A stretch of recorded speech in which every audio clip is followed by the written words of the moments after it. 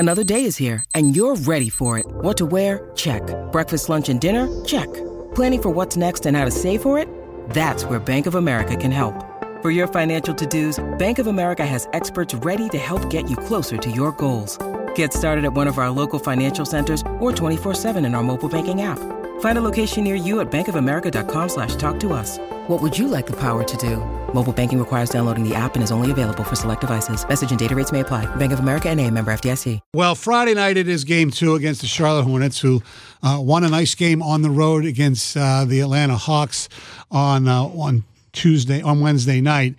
And they're an interesting team. I think P.J. Washington doesn't get enough credit for how good he is. He's one hell of a player, isn't he? Yeah. And, like, he's one of those dudes that you would love to have on your team, but if he's not on your team, you don't know about him until you play him. Like, you're not going to see him on the Sports Center and all those highlights and everything. Right. And you know it's weird. It seems every time they play the Pistons, Rozier always seems to do something to kill him. And he had, against the Hawks, he had 24 points in the opener. You got to worry about him. And, obviously their best all-around player, with all due respect to P.J. Washington, is Ball. Oh, yeah. 10 assists in the first game. Yeah. You got, their center, Mark Williams, I think had 15 boards. So that's going to be a good test for Duren to go bang against another center that's not trying to extend the floor just like he is. So I'm really, really intrigued to watch it. And that's, I think, the best part about this Pistons season is that, let's say they start 2-5 or something, you're still going to be intrigued to watch the next game. Correct. As long as everybody stays healthy, because I think it's going to be a big learning curve for these guys, because let's hope Monty Williams puts them in the fire and get yourself out of it type deal early on. But I'm pumped to watch it on a Friday night. Yeah, I'll tell you what was weird about Charlotte in their first game. Gordon Hayward played 33 minutes. He only took 1 3.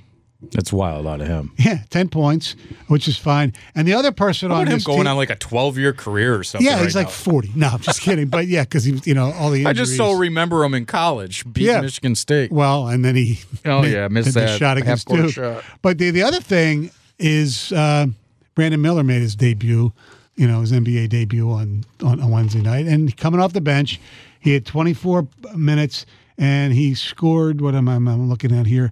I believe like 13 points. 13 points in his first game. He's the interesting one, man. Yeah. He really is. I mean, it's a lot like Chet, where you don't know what you're going to get in that second year. But, I mean, in college, the kid could do it all. As a freshman, another kid that beat Michigan State. God, we're getting a trend here, huh?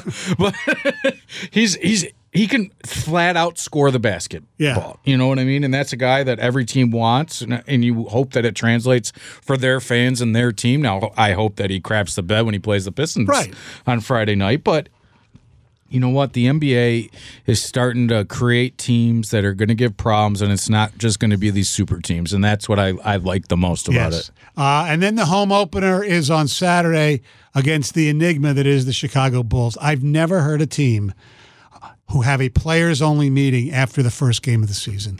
Now, they lose by, 20 to Oklahoma City at home. So I get that there's some, angst there. What do you mean? I see Andre Drummond posting nothing but his videos where Chet Holmgren fell down. It's like, Andre, you lost, dude. I know. Get over it. I know. But here, let's champion myself. Yes, the return of Andre Drummond at Little Caesars Arena Saturday night. Is it bad that when I go as a fan and he's there, I like to boo him? No. That guy had all the promise in the world and just threw it away, thinking he was better than what he was. And he's still a damn good NBA player, but you should never be shooting threes, Andre, ever. No. You look at the team, DeRozan had 20 in that game, and Zach LaVine held to 16. They have some good players. Yeah, they can score, and I think, any given night they can go out and give it, but more often than not, you're going to see a performance like they had on opening night. Obviously, the players know that that's on the table. Correct. They're already discussing it. Right. But it's not that they're playing a horrible team. They're Oklahoma City. I mean, SGA is one of the best players in the league that people don't know about. And then you got he plays Chet, in you got the OKC. 2 Jalen Williams. I like their team. I have no problem with their team. No, they're fun to watch, and they have all those draft choices. Oh, my goodness, right? They are the team of the future. I just wish that, our buddy Troy Weaver would have done a lot of the things that his we'll boss. See, right? I mean, unless this all works out, then egg on our face. But I agree with you. I mean, they're loaded for the future. Yes. Here's a great question for later, for actually more of the shows than our podcast. So I believe, this is off the top of my head, both the Lions and the Pistons had 2 number 1 draft choices the last 2 years. So would you rather have Hutchinson, Williams, Gibbs and Campbell, or Ivy, Duran, and then the 2 Sasser and Osora Thompson? Okay, so it's early on both fronts for this year's obviously draft, Aiden's right? the best out of the 4 so far. I know this is a Pistons podcast, and I kind of got to side with the Pistons because you only have 12 dudes on your team. So you're talking about 4 players for the Pistons that could be their core going forward. True.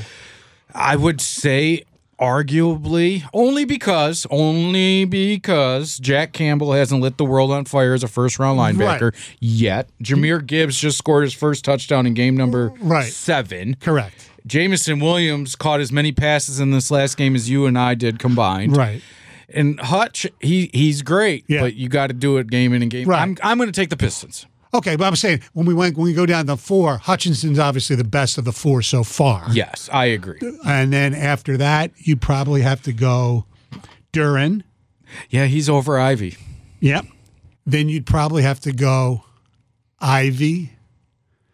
And then mix up the other Gibbs, 5. Osora, Because, listen, I like Gibbs and I like Williams because we all like fast dudes that can go out there and burn. But right now, you're not even getting a match to light their burner right now, which kind of sucks. But now this week might be a different story. But I'm going to go with the Pistons only because you take 4 dudes away from this Lions team, you still expect them to perform. You take these 4 dudes from the Pistons, I don't know what we got. Right. Around the league real quick, what do you think of the debut of Wemby?